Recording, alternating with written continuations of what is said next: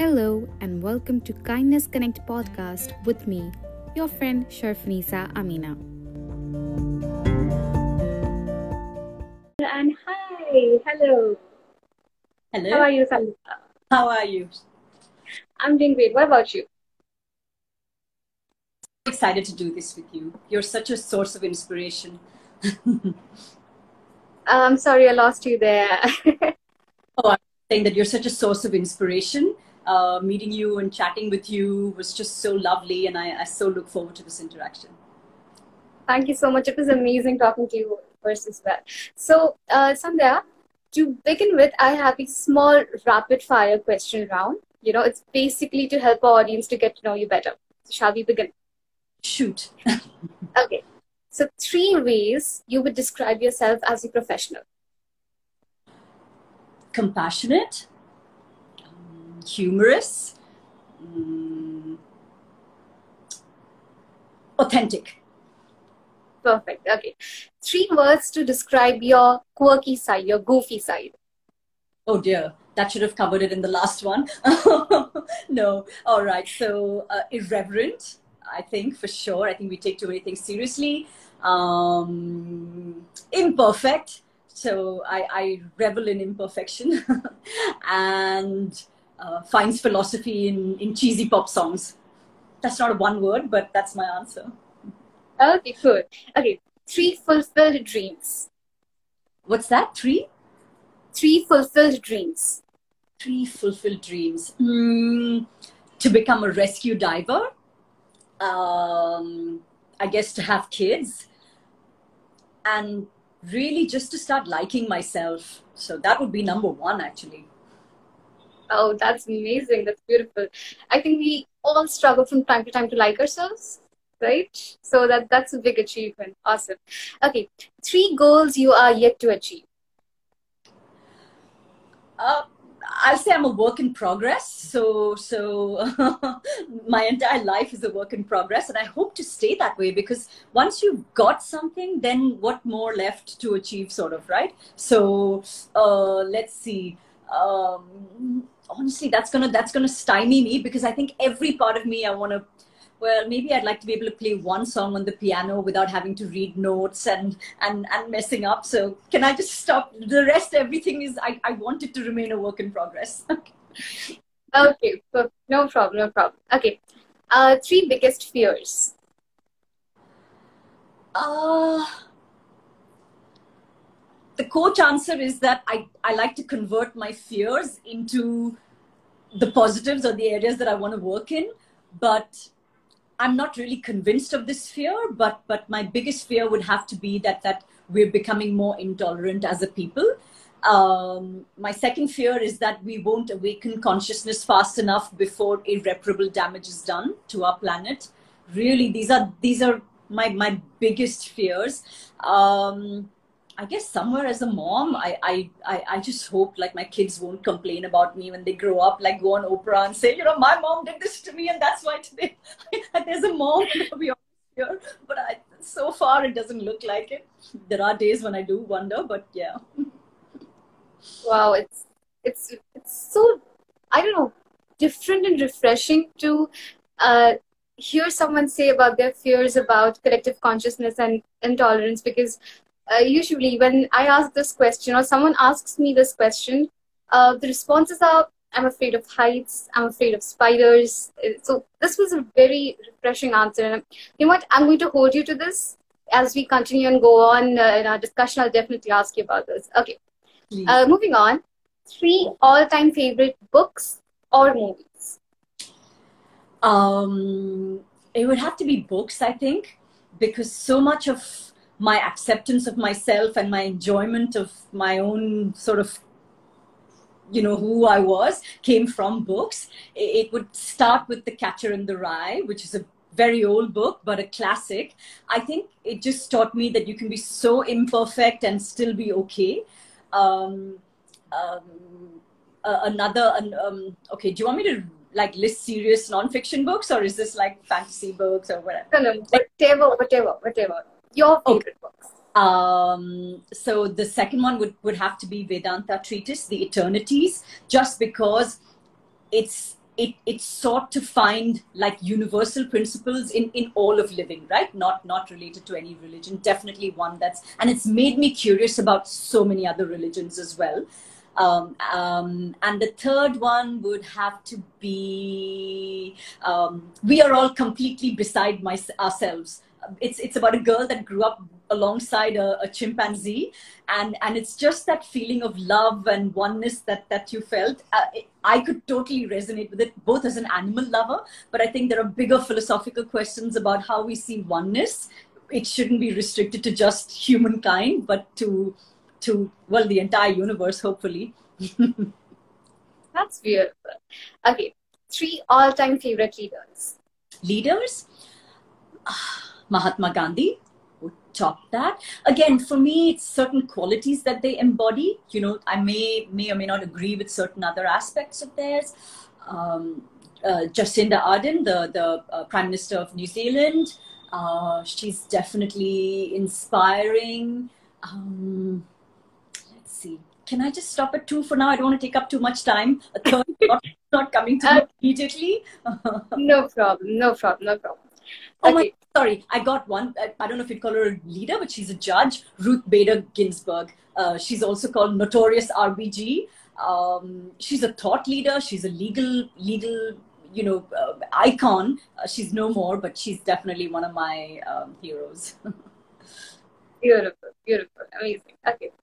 Sandhya, you talked about intolerance earlier and how it's your biggest fear. So let's be very frank in our conversation. I think sometimes this intolerance, this biases that we have is in our own self. We've picked it up from somewhere as we grew up. Okay, we watch a lot of TV, social media, this and that. And these biases kind of stop us from thinking objectively. You know, like, okay, here's the truth, but I am seeing that truth through my lens. Okay, and that is creating a lot of problems for us. So how would you go about in saying, how should I remove this lens? How should I see the truth, the reality as it is? What is the truth is really a question that we need to be asking ourselves for the entirety of our lifetimes, I think, even. One could debate that with most things, there is always perspectives. Everything that we perceive it has to be through the lens, at least of our consciousness, right? So the big philosophical question in sometimes is that if there was a tree falling in a forest and there was nobody to watch the tree, did the tree really fall? So, which is that there has to be a perceiver for there to be a perception, right? For something to have even registered as occurred. I mean, it's a philosophical debate, but on down to brass tacks, really, I'll say 2 very important things. One is my more compassionate learning has been that intolerance comes from 2 main reasons. One is fear. Fear breeds intolerance, and also the perception of the other. Okay, so where does fear come from? Fear comes when we perceive some sort of threat, right? And already our minds, as you rightly said, so clouded by social media, so many thoughts, so many to-dos, must-dos, bucket lists, demands on our time. We don't really have time to think things through. So we don't actually free up a lot of space in our brains, and so our standard response is we're hyper vigilant. We're always looking out for a threat. And when we perceive, when something happens that seems to question our beliefs, which we ourselves haven't really thought through very much. So, and that's really at the root of it. When you don't, I think Bertrand Russell, who's a very famous author and philosopher, he said that the less sure you are of something, the harder you'll fight to defend it. I'm misquoting him, I'm sure. But that's the essence of what he was saying. So many things, like you said, we absorb and we just take in, and we don't actually ask why. If you see kids, they will always ask the question, but why? But why? Okay, you want me to do this? But why? That's their first question. And really, the essence of any philosophy is to ask the why. And if you keep asking why, you will actually end up not very sure. And that's okay. And that's okay. Like I said, is there such a thing as an absolute truth? We don't know that yet, right? It will always be, I mean, all said and done, it will be through these eyes, it will be filtered through this brain, right? And the truth that you see may be different from the truth that I see. But which brings me to my second point, which is that when we are unsure of our stand, if we're unsure of our truth, in quotes, then when I will say that, oh my God, your truth looks different from my truth, therefore you are different from me. And the minute we're able to see difference in anything, right? Like our ability to kill an animal, and we might consider ourselves very pious, but if we're saying that, okay, you know what, you are something lesser than me, therefore I can kill you. Same thing with people. You are different from me in your viewpoint, therefore I can consider you as the other, as the enemy, right? Now, again, the corollary to that is that if you look for the oneness in it, and by the way, we are all, in that sense, we're all consuming, right? We all need to make space. We all need to eat. We all need to have our usness and our identity. So we are going to tread, but can we do that with compassion? So whatever we consume, whatever we do, yes, we are killing living things every day because we need to eat as well. But can you do that with compassion? Can you do that with thought? So that's really the question. Similarly with people, can you see the oneness in the other rather than the differences? When you look for the oneness, you see that. When you look for the differences, that's what you'll see. Beautiful, beautiful. Yes, I agree. When we look for oneness, we're so similar. But, like you said, the differences that we have, and when we don't really try to understand ourselves, the questions that we have inside ourselves, we're not really self-aware. I do believe it really hurts, to be very honest, when someone questions our belief systems, the ones that we haven't questioned ourselves. And that's where things start to go wrong, as you rightly said. Okay? This questioning of beliefs is extremely important because at the end of the day, our life is either made by those belief systems or it breaks. And it affects all of us. It affects you, me, our friends, our family, everyone. So when someone questions our beliefs, how do we open our mind? How do we say, okay, let me just take a deep breath. Let me listen to what the other person has to say and not take it personally. How do we create that kind of mindset in ourselves? It's again a very powerful question you're asking me, Amina. Let me start with, I won't answer it directly to start with. Let me start with the concept. There's a philosopher called Lao Tzu, and he said that if there is to be peace in the universe, there must be peace in the world. For there to be peace in the world, there must be peace in countries. For there to be peace in countries, there must be peace in communities. Peace in communities, peace in family. For there to be peace in the family, there must be peace within us. Okay? So like you rightly said, it begins with us. When we are in a state of agitation, it is our ego. Because like you said, we may not have questioned it too deeply. So when somebody else questions, we feel that agitation. And rightly so, because it's somebody else imposing their ego on us at the end of the day.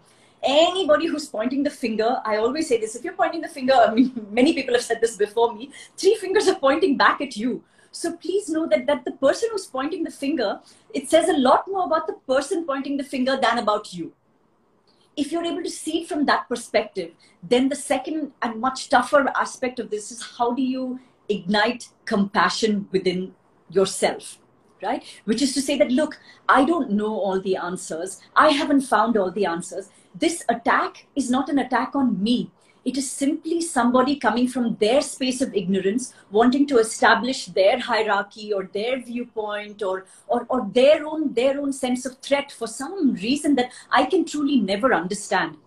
I need to ignite compassion within myself so that, 1, I can protect myself first and foremost. 2, I can go deeper into my pain. Our hurt tells us a lot about ourselves. But if something hurts you, I will encourage you to just sit with it and say, why am I feeling hurt? I'm feeling hurt, say, because somebody questioned my belief. Why am I feeling that? Because somewhere I'm feeling that this person is saying my belief is not valid. Why am I feeling that? Then you go deeper and deeper. And that's again a lifelong inquiry. You know, we again can do it to different, we can't question everything, but certainly the things that we can, that are important to us, and our hurt, our pain, our agitation are great indicators for what's important to us. So if you're feeling it, I will invite you to sit with that pain and use that as inquiry. The one who's pointing out, like I said, it says more about that person than it does about you. What you should do about it is another question altogether, which I think comes up a little later. Definitely. You have to sit with those feelings and sort them out. Something that I believe mindfulness is really, this is where the essence of mindfulness comes in. Sit with yourself, observe your feelings, observe your emotions, let them pass, like they're guests, entertain them and then let them go. Don't sit with them for a long time. Absolutely. One of the exercises that we're taught is always to just observe your thoughts like passing clouds. What we tend to do is the minute we see a cloud, we want to like grab onto it and say, oh, this is mine. Now, what happened yesterday? How could he say this to me? But once you learn to create, once you see that there is a mind that is thinking this thought. So who is this mind? Who is this I that is thinking? So when you start focusing deeper and deeper on who is this I, there was this one eye. Look at yourself in the mirror, for starters, Amina. When you look at your eyes, you'll say, this is Amina. But this face is not what you were born with. This hair, this body, nothing is what we were born with. Yet something has stayed Amina from the minute you were, well, depending on how you want to see it, from the minute you came into existence to today. Who is that I? Is there an I that is unchanging? Is there an I that is observing? And once we do that, we always come back to that I and say, you know what? All these clouds, all these storms are going on around us. There is an I that is silent. There is an I which is powerful. There is an I which is calm, that is able to observe all of this. That's the essence of the mindfulness practice. Beautiful, beautiful. Now I'm going to draw an analogy from what you've said. I is there, that I is you, me, everyone, okay? We're observing. I'm in the midst of a storm, okay? Something is happening around us. So let's begin with this. Tolerance is a decision. Intolerance is a decision. Understanding is a decision. Judging others is a decision. Being compassionate is a decision. At the end of the day, it's all the decisions. And we're in the middle of a storm, okay? Now, in order to survive this storm that's happening around us, the storm of intolerance, of violence, of hatred, how do we make decisions that are really, really good at the end of the day? Not just short-term period of, they're good, but in the long term. Like, okay, it's hurting me today, but in a few years, months, decades, it will be really fruitful. So we're in a storm. How to make those correct decisions? I'll give you first a little bit of the practical aspect to it. While it may seem like we are in a storm of intolerance, we are in a storm of hatred, statistics actually tell us that as humankind, we are actually moving towards greater tolerance. Throughout history, we've needed cooperation to survive, right? Otherwise, we would have had to hunt, raise our children by ourselves, watch our caves every night, fight off the predators. We need today, the way society has developed, we need each other. You're producing something, I serve a particular function, I may be the protector, you may be the grower of food, I may be the hunter, this person will be the caretaker. In that sense, cooperation is essential for the survival of a community of any kind, right? Once we realize that, so we have actually been moving towards greater and greater cooperation, understanding. Unfortunately, the voices of intolerance are very loud. Media also plays this up very loudly. Now, back to ourselves, the answer for us, I'm going to quote the lines from again, I'll misquote and I apologize for this, the lines from a beautiful poem called The Preacher, in which the preacher is likened to a mountain. Okay, so the preacher stands tall and clouds gather about his chest. Clouds are these storms, are these feelings, are these emotions. These emotions will come to our heart, but we stay ever above the clouds. That means that we need to retreat. We need to retreat away from, we need to distance ourselves from the storm. We may physically be in the storm, mind you, but we can still retreat, like I said, to that silent self of ourselves in order for us to make conscious decisions. Okay, so little bit of neuroscience here. Our brains are extremely lazy. Now, this isn't a judgment of our brains, but our brains essentially are wired to have to work as little as possible because energy is finite. We don't know typically when our next meal is going to come from or whatever, right? Not in modern living, but that's how our brain has been wired over millennia. So we want to do things as efficiently as possible. Anything that's already happened to us in our childhood, or somebody's told us this 10 times, 50 times, our brain will say, oh, okay, I have a ready response for that. I'm going to pull out that response and just make Amina do it. Now, for us to take a conscious decision is a lot more work, or a little bit more work. Okay, I don't want to turn anybody off doing that work as well. So yes, are there some things that we don't have to question on a daily basis? Do I have to wake up and think, is gravity going to hold my feet on the ground? I think we can safely put a few things like that. The science has done hundreds and thousands of studies on gravity to say that, okay, chalo bacha, now you might as well just believe it for everyday living. Okay, we don't have to question. But so many, which then frees up a lot of mind space. We need, our brain is like a computer, right? If there's so many things happening in our short-term memory, we lose processing power. Anybody who's had a laptop slow down on them will know that you first need to clear your cache, clear your desktop, all of these things. It's the same thing with our brain. For our brains to have to work, it needs to be well rested. It needs to have some thinking space, some free memory in order to do this sort of thinking. We need to expend a little bit of energy to say, oh, you know what? I've heard this 50 times, but is that the truth? Can I see another truth? Basically, tolerance is activating your neocortex. It's your cognitive thinking. It's your long-term thinking. It's your problem solving. It's your creative thinking, which is to just the question that you need to ask is this the truth, or is there another explanation? And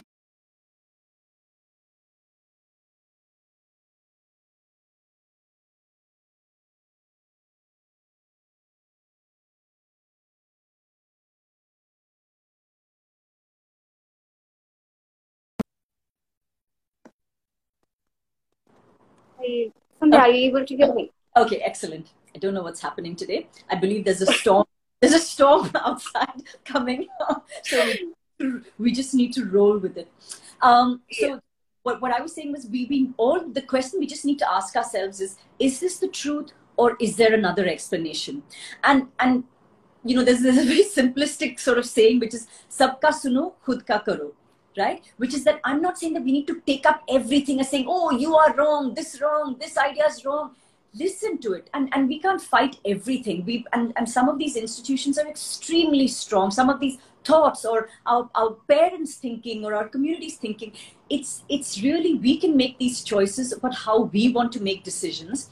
And we can really pick which aspect of our life we want to give space to compassion to. So when I was mentioning earlier that this silent withdrawal to the silent self, when it activates our compassionate, so even for compassion to get activated, you need to be in a state of calm. You need to withdraw, because think about it as like we're cavemen. If you have been faced with a threat, if you're saying, oh, I'm going to be so compassionate and I'm going to pet this tiger because I feel like it's very wrong to, the tiger is going to eat you, and that's going to be the end of you. So nature has created us in such a way that where we perceive threat, we are going to completely hijack all of these aspects of our brain and go straight into the mode of, I'm going to protect myself. I'm either going to fight this tiger, I'm going to run away from this tiger, or I'm going to absolutely freeze such that this tiger can't hurt me.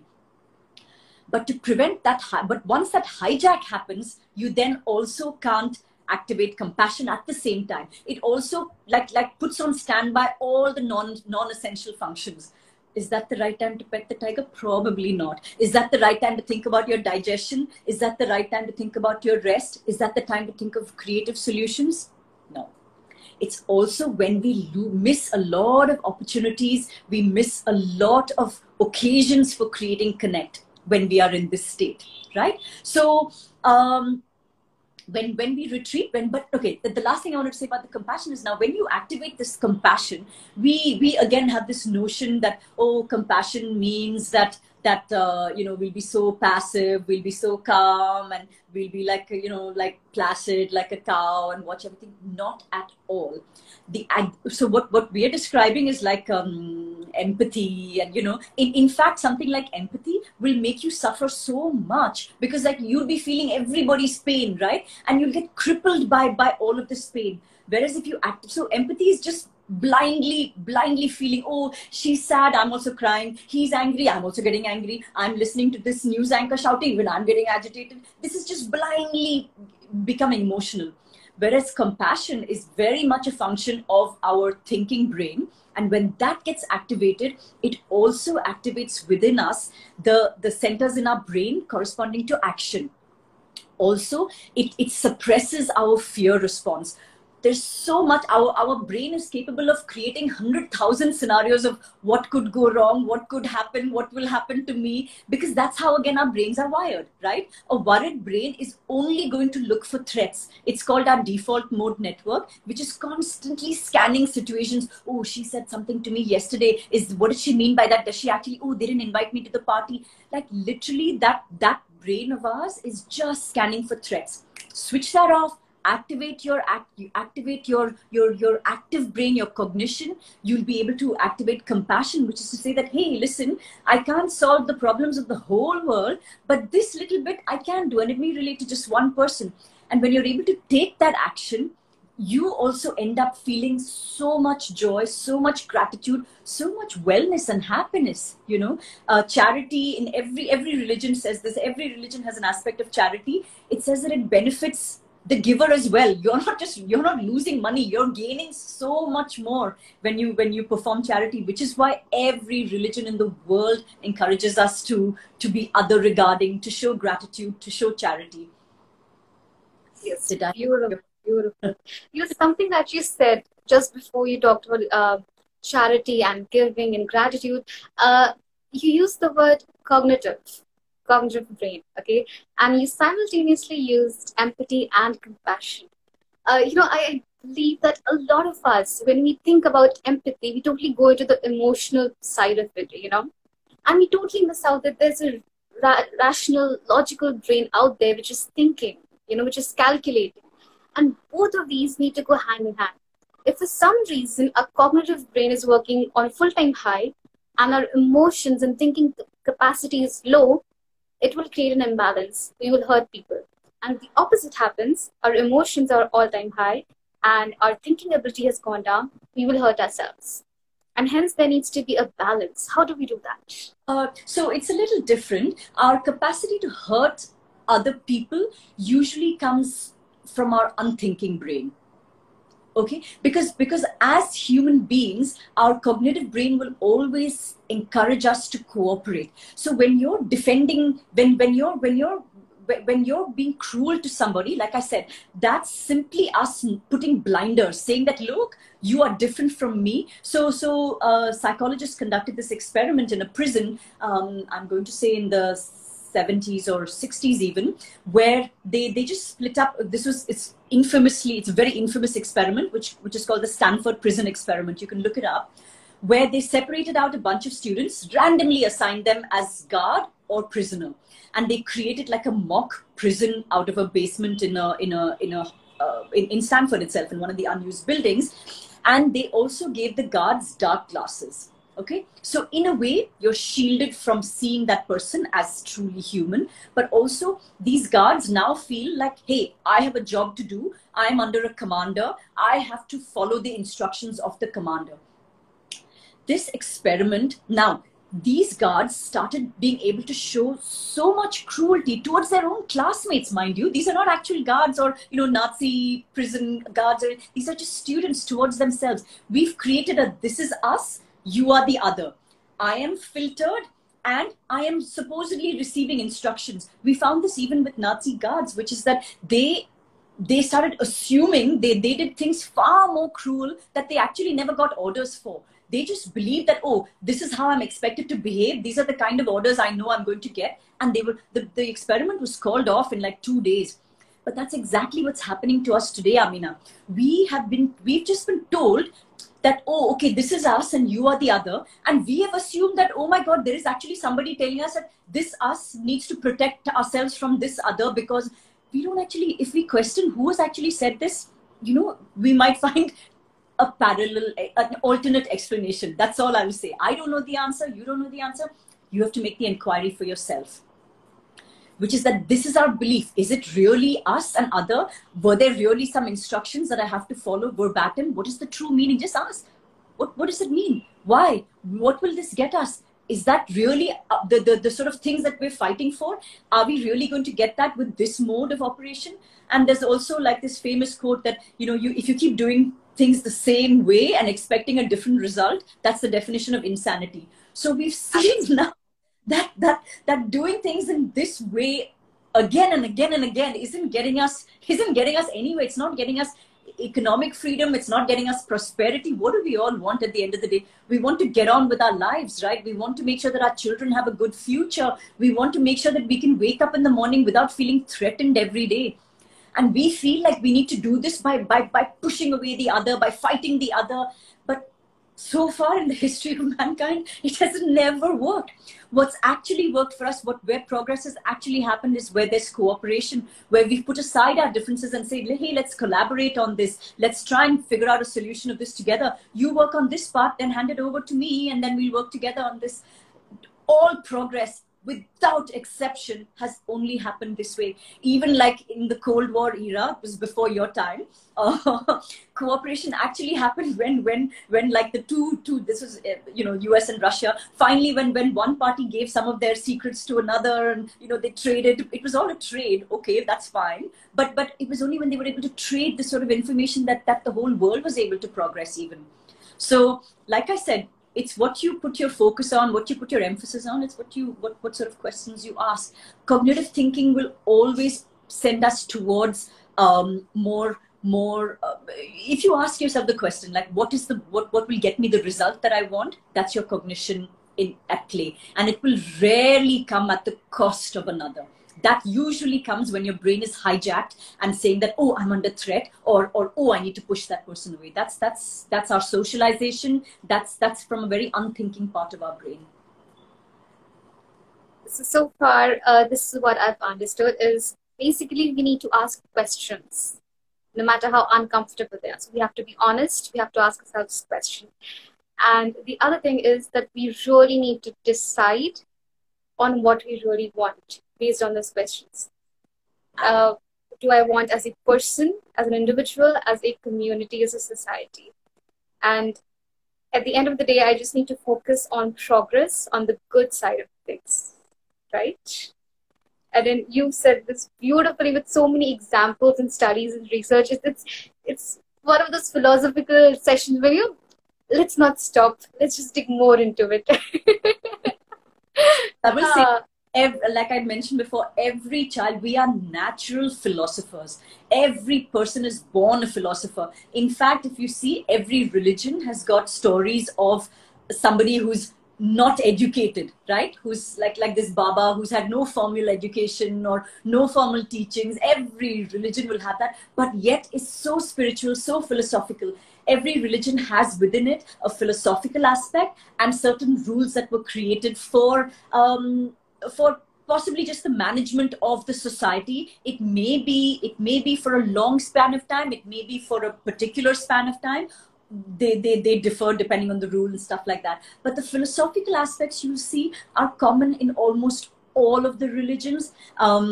You'll see it reflected in science. You'll see it reflected in observation, right? Any thinking person, that child who's always asking why, that child will come to the same conclusion.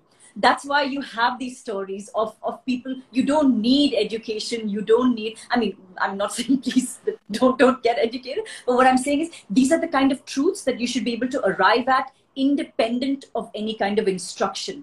Just reasoning, contemplation, thinking should take us all more or less to the same truths.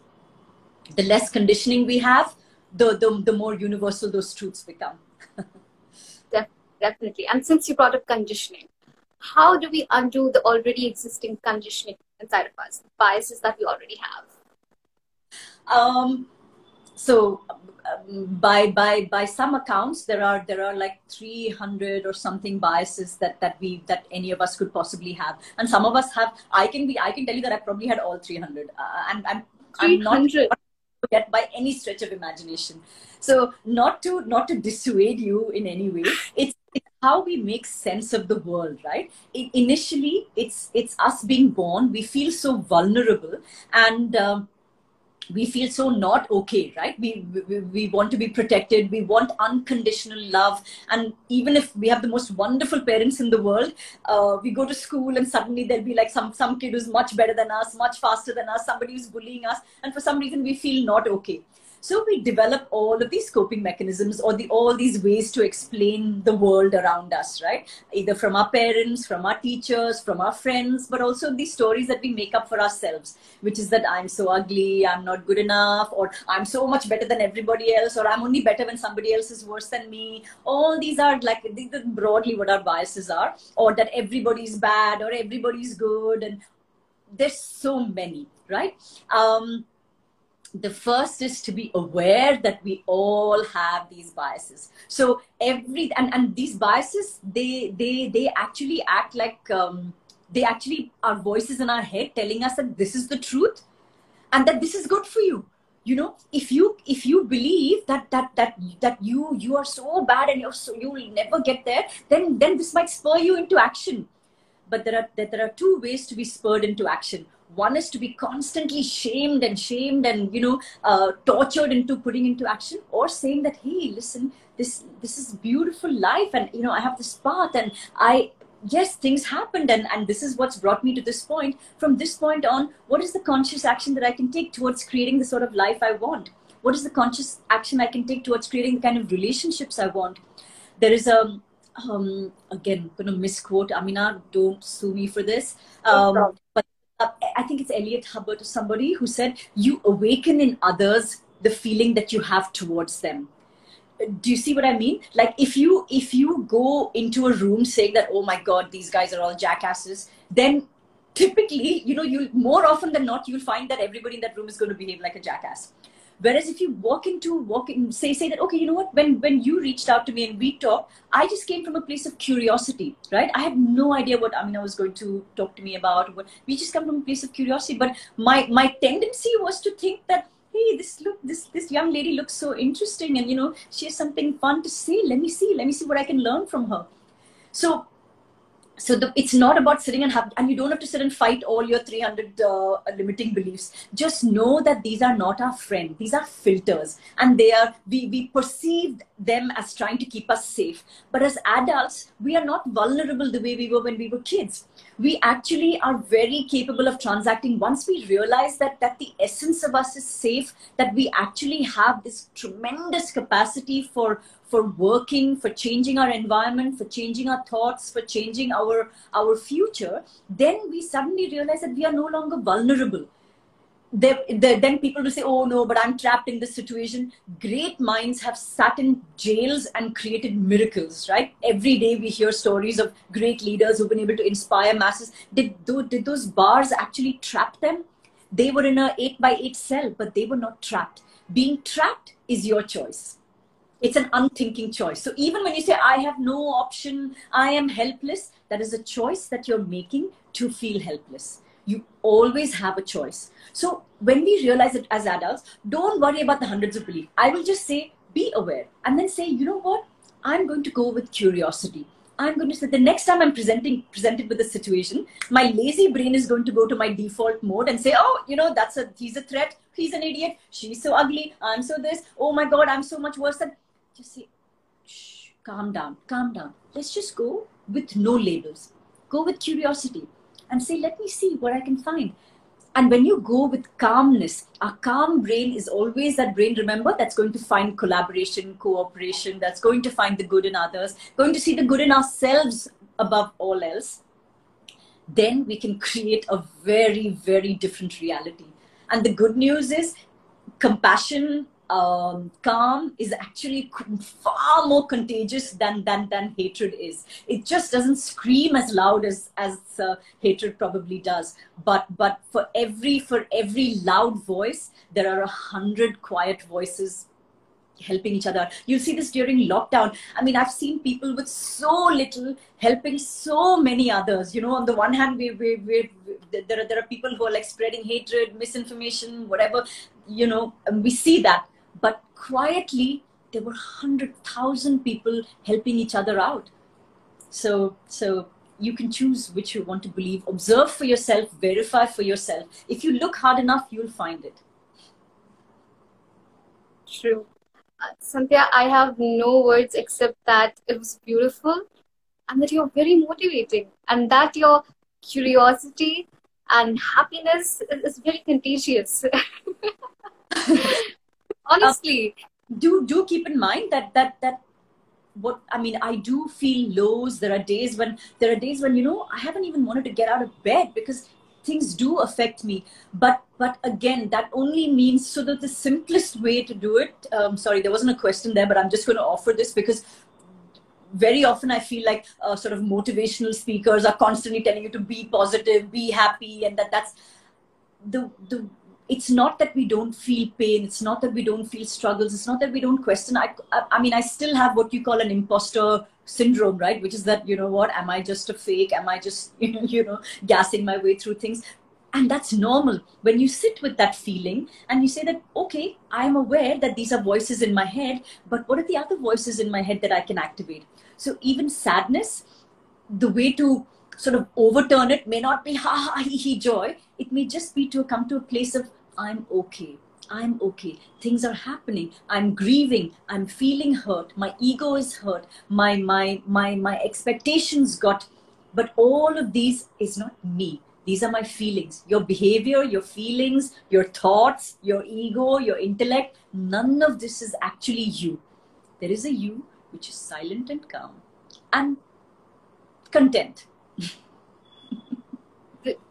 I think this is something that I needed to hear the most. I don't know about others, but the reason why I told you you're so very motivating and contagious is because I was having that low day today, and then honestly, before coming to this live, I was like, what am I really doing? I had that imposter syndrome, like, God, I seriously am not sure what I'm doing right now with my life, and I was super down from yesterday.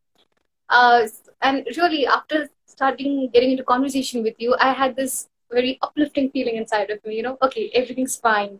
I was starting to come to a place of calm, and which is why I felt it's important to tell you that you're very motivating and it's contagious. Your happiness is contagious because it kind of shifted my mood from that low place to now, okay, happy, calm, contented place. So yeah, I wanted to tell that and thank you for it. I'm so happy. I mean, I keep one thing in mind, that the way society is structured is that psychologically, this is called a party game, okay? Which is that people like to cluster in groups. Again, when we are when we are herds, when we need to protect ourselves from that tiger, we find safety in numbers. And how do we know who's going to get our back? How do we know who's going to watch us? Somebody who we feel is someone exactly like us. Right, which is why that when you sometimes join, when you say like you're joining a new group somewhere, and I see this with a lot of the students that I happen to speak to or whatever. Sometimes you're the outsider in the group, and everybody's going to watch you initially. They'll invite you, and they'll watch you. If it's not just enough for you to be silent and observe them, it's very important that you say things which endorse their group dynamics. Right? Like if this is a particular group that's decided that the chemistry professor is like a complete idiot, then it's not just enough for you to stay quiet. You need to actively endorse that view in order for you to be considered one of them. Otherwise, the typical unthinking group dynamics, what we call herd mentality, is that they would rather eject you from the group than to have somebody who could potentially challenge that viewpoint, because then that they have now decided that that professor is an idiot. Is anybody 100% idiot or 100% genius? No, right? But I'd rather not have somebody come in and question that about myself, because then it really messes with that session that we have in the canteen every day where we sit and complain about that professor. So I'd rather not have that in the group. And so very often when we want to choose paths which are authentic, which are questioned, which are untrodden in that sense, we also come from a place of uncertainty. And that uncertainty is okay. it's okay. Paths untrodden are uncertain. You're forging a new path for yourself. So of course uncertainty will be there. And that when you don't get accepted by that little herd, ask yourself, is that really the maqsad of my existence? Is that what I want? Do I want acceptance from people who will not accept anybody other than themselves, who will not accept anybody, who will not celebrate my individuality? And could that path that you choose be a little lonely? Yes. But do keep in mind that you will find connections, you will find these little sort of pathways with similar people who are traveling. We might all be walking our paths a little bit individualistically, but know that you and I can reach out and say that, hey, listen, I need a little hand holding right now. I need a hug right now. And this becomes our community. We may not be the kind who'll sit together and spend hours together because we have so much to do. We have to forge these paths. There's a lot of exploring, a lot of questioning, a lot of sitting with ourselves and sitting with that discomfort that we have to do. We don't have the time to spend on these large gangs and community activities or whatever it may be. So the path less explored may be a lonely path, but do know that you're not alone. That's a powerful advice. Amazing. I will definitely keep that in mind. Something moving a little different in our direction of conversation. There's a usual misconception amongst people, especially when it comes to the word kindness. Kindness is equal to weakness, or kind people are easy to take advantage of. And that's definitely a pure myth. So how do we break that myth? How do we encourage kind people to show their kindness, express their kindness, and to not shy away? I think we need to understand what kindness is. Again, sometimes we may one of the questions that gets asked quite often is, why do bad things happen to good people? Right? He's so good, but this sort of good, and we will never truly know what's going on in somebody else's brain. That's the first thing that we should accept. We can never know, even if it's our own parents, our sibling, our spouse, our boyfriend, whatever it may be. Somebody else's brain we can never truly get into. Even neuroscientists haven't been able to figure out with all the machines yet. There's a lot that we don't know. There's a lot that we don't know about our own selves. But what we can do most authentically is to go into our own thinking and our own patterns. Okay, so what we think of as kindness is that, oh, if I do this, if I do X, I will get Y, or if I'm good to you, you will be good back to me, or that if I do everything exactly the way you want me to do, then you're going to call me a good girl. So these are actually fallacies. Because if you see, I mean, like you can say that if I study for 10,000 hours, I'm going to become a genius. Science has proven that that's not going to happen. It will just make you very good at those 10,000 hours of whatever. It doesn't necessarily make you a genius, right? That if I study so hard, I'm going to get into XYZ college. Now, that XYZ college may have a quota this year for, I need one hockey player, I need one 95%er, I need one singer for my college band. And here comes Amina, who's got 94.99%. She has worked so many hours to get those marks, but neither is she a hockey player, neither is she a singer, and she's not got 95 as well. So you see that the outcome may not always be in our hands. So when we do something with the expectation of a particular result, that's a fallacy. Okay, and we feel like, oh, if I do good, the universe will reward me, this, that, things like that. It's a little different. We use these sort of simplistic words to explain to somebody who's not thinking at all. But if you think about it very carefully, the only thing that we have in our control is our choice of action. Okay, if I want something, I'm going to work towards it. Is the final outcome in my hands or not? The final outcome is dependent on so many things, right? If nothing, COVID has taught us that. So many people may have applied for a job and that company only doesn't exist. Then how can you say the universe owes me a job? So this whole concept of the universe is really that you have to do what you ought to do. You have to do what is your role. You have to identify what is your role. And when you become, and the second aspect of it is that when you become other regarding, when you take other people along with you in the direction that not drag them along against their will, but when you say, hey, I see you, you look like you're struggling, come with me, then it also lightens your load because it takes away your preoccupation with yourself. Then you're not just worried, oh my God, am I going to get in this? Am I going to get in this college? And the amount of time you waste thinking about that could have been time you could have been studying one, but also helping another. So why this sort of, what we really see as kindness is, do I see you as you are? Okay. Oh, I'm going to get into this college. You need to come with me and get into this college. Where does that need come from? It comes from my need, my ego. I want you to come with me so that I will have a friend when I go into the new college. I want my child to do this so that people will talk about, oh, so great, her child has gone into Harvard. Is that kindness or is that selfishness? Okay. So kindness is nothing but saying that, hey, beautiful soul in front of me, I see you and I celebrate you. And what you need, let me help you to get what you want. Because when we do that, we are not being preoccupied with ourselves. Also, we are truly seeing the unique, beautiful individual soul that's in front of us. Not what we want to see through our wants, our filters, our biases. So that, to me, is the very, very simplistic explanation of kindness.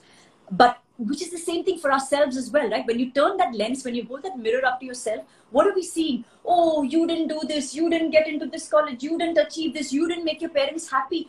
Where is all this coming from?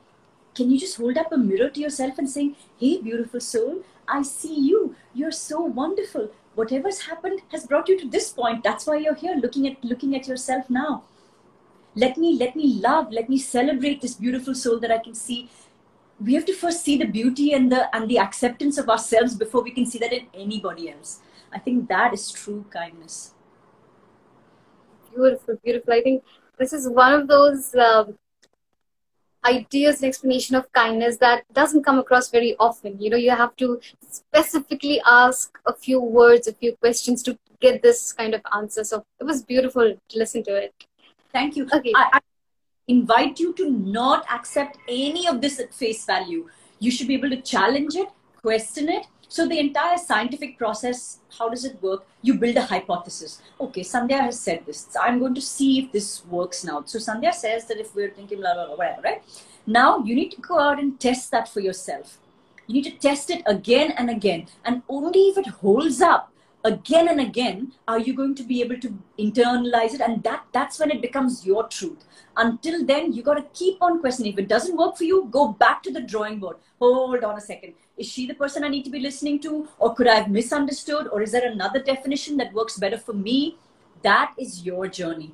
No person, because again, I mean, I'm limited by my own brain. What a tragedy if anybody took, the limitations of my brain as the gospel truth. Nothing can be more beautiful than the authentic search of your beautiful brain. Yes, definitely. Question everything and never accept anything at face value. I love that idea. This is what I believe is open-mindedness. Let someone's idea come in, invite them in, have tea with them, have a conversation with them. And if you feel that really that idea is beautiful, amazing, honest, truthful, give that idea space, a permanent space in your heart and head. If not, just let them go. Absolutely. I think that's what we all need to do. Absolutely. One good way of testing that is to see, again, like I said, our agitation will often give us a good indicator of what, I should qualify that. What we feel as gut feel, by the way, can come from two places. It can come from our socialization, which is that, for decades or for generations, my family has believed that we are very bad with money. So the minute you're getting an opportunity to earn more money, your gut feel will tell you, oh, no, this may be too much for me. That's your fear-based thinking. That's your socialization. That's your default thinking that's going in. There's another kind of gut feel that comes from having beautifully assimilated. Like if a surgeon has to make a decision, do I cut here or do I cut here? That surgeon has 1,000 hours of surgery behind him. He will know instinctively what to do, right? So when again, your cognitive thinking, when your conscious brain, when it feels like somewhere it's sitting right, when everything in nature, when everything of that's truly enduring as a philosophy seems to be resonating the same thing, then you will find a sense of calm with that idea. Oh my God, this idea sits with me quite well. which is very different from, I like this idea because it already resonates with my pre-existing worldview. That is again unthinking. That's what we call a confirmation bias, right? We watch the news channels that subscribe to our philosophy. We follow the influencers that have the same values of us. I will invite you to listen to viewpoints as different as possible so that you can challenge your own thinking every day. The minute you say this is it, that means you've closed off that part of your brain to thinking. Bas, dead. Wow, after listening to everything that you've said, I believe that you have done a lot of this sitting down with yourself, having conversations with yourself. It's not just the formal education of philosophy, psychology, mindfulness, but it's also you've applied it internally. And that is beautiful, and that reflects in everything that you say and you do. So this brings me to the next question. What is the best advice you've given to yourself and why? Because I believe even though we get hundreds and thousands of advices from everyone from around the world, we have our conversations in ourselves, with our own selves in our head. And we never identify it, but we always give ourselves advices. So which is the best advice that you've given to yourself? I've given myself a lot of advice. I'd have to say two things. One is less is more. Take in less, sit with it more, which is where it comes from, right? Like there's no end to how much gyan, opinions, thinking, information. Information, very different from wisdom, right? Wisdom is processed information. Wisdom is assimilated information. I told you I'm very much a work in progress, but you're absolutely right. I have to balance out taking in versus sitting with it, assimilating it. Somebody like me that loves reading, it's a struggle for me daily to say that no, this much, take less is more, sit with it first. And the second biggest piece of advice to myself is just be kind to yourself. We feel so not okay with ourselves. We say, oh, he's so nice, they're so well high achieving, this, that. Nobody has walked in your shoes. Just be kind to yourself. How can you possibly be the best version of yourself if you're going to get onto somebody else's racetrack? What a waste of a beautiful life it is if you're going to judge yourself by somebody else's standards, somebody else's measure of success, happiness, this, that, when in fact you are capable of 100% of your own satisfaction, your own happiness, what's important to you. And nobody else can define that for you. So be kind to yourself above all else.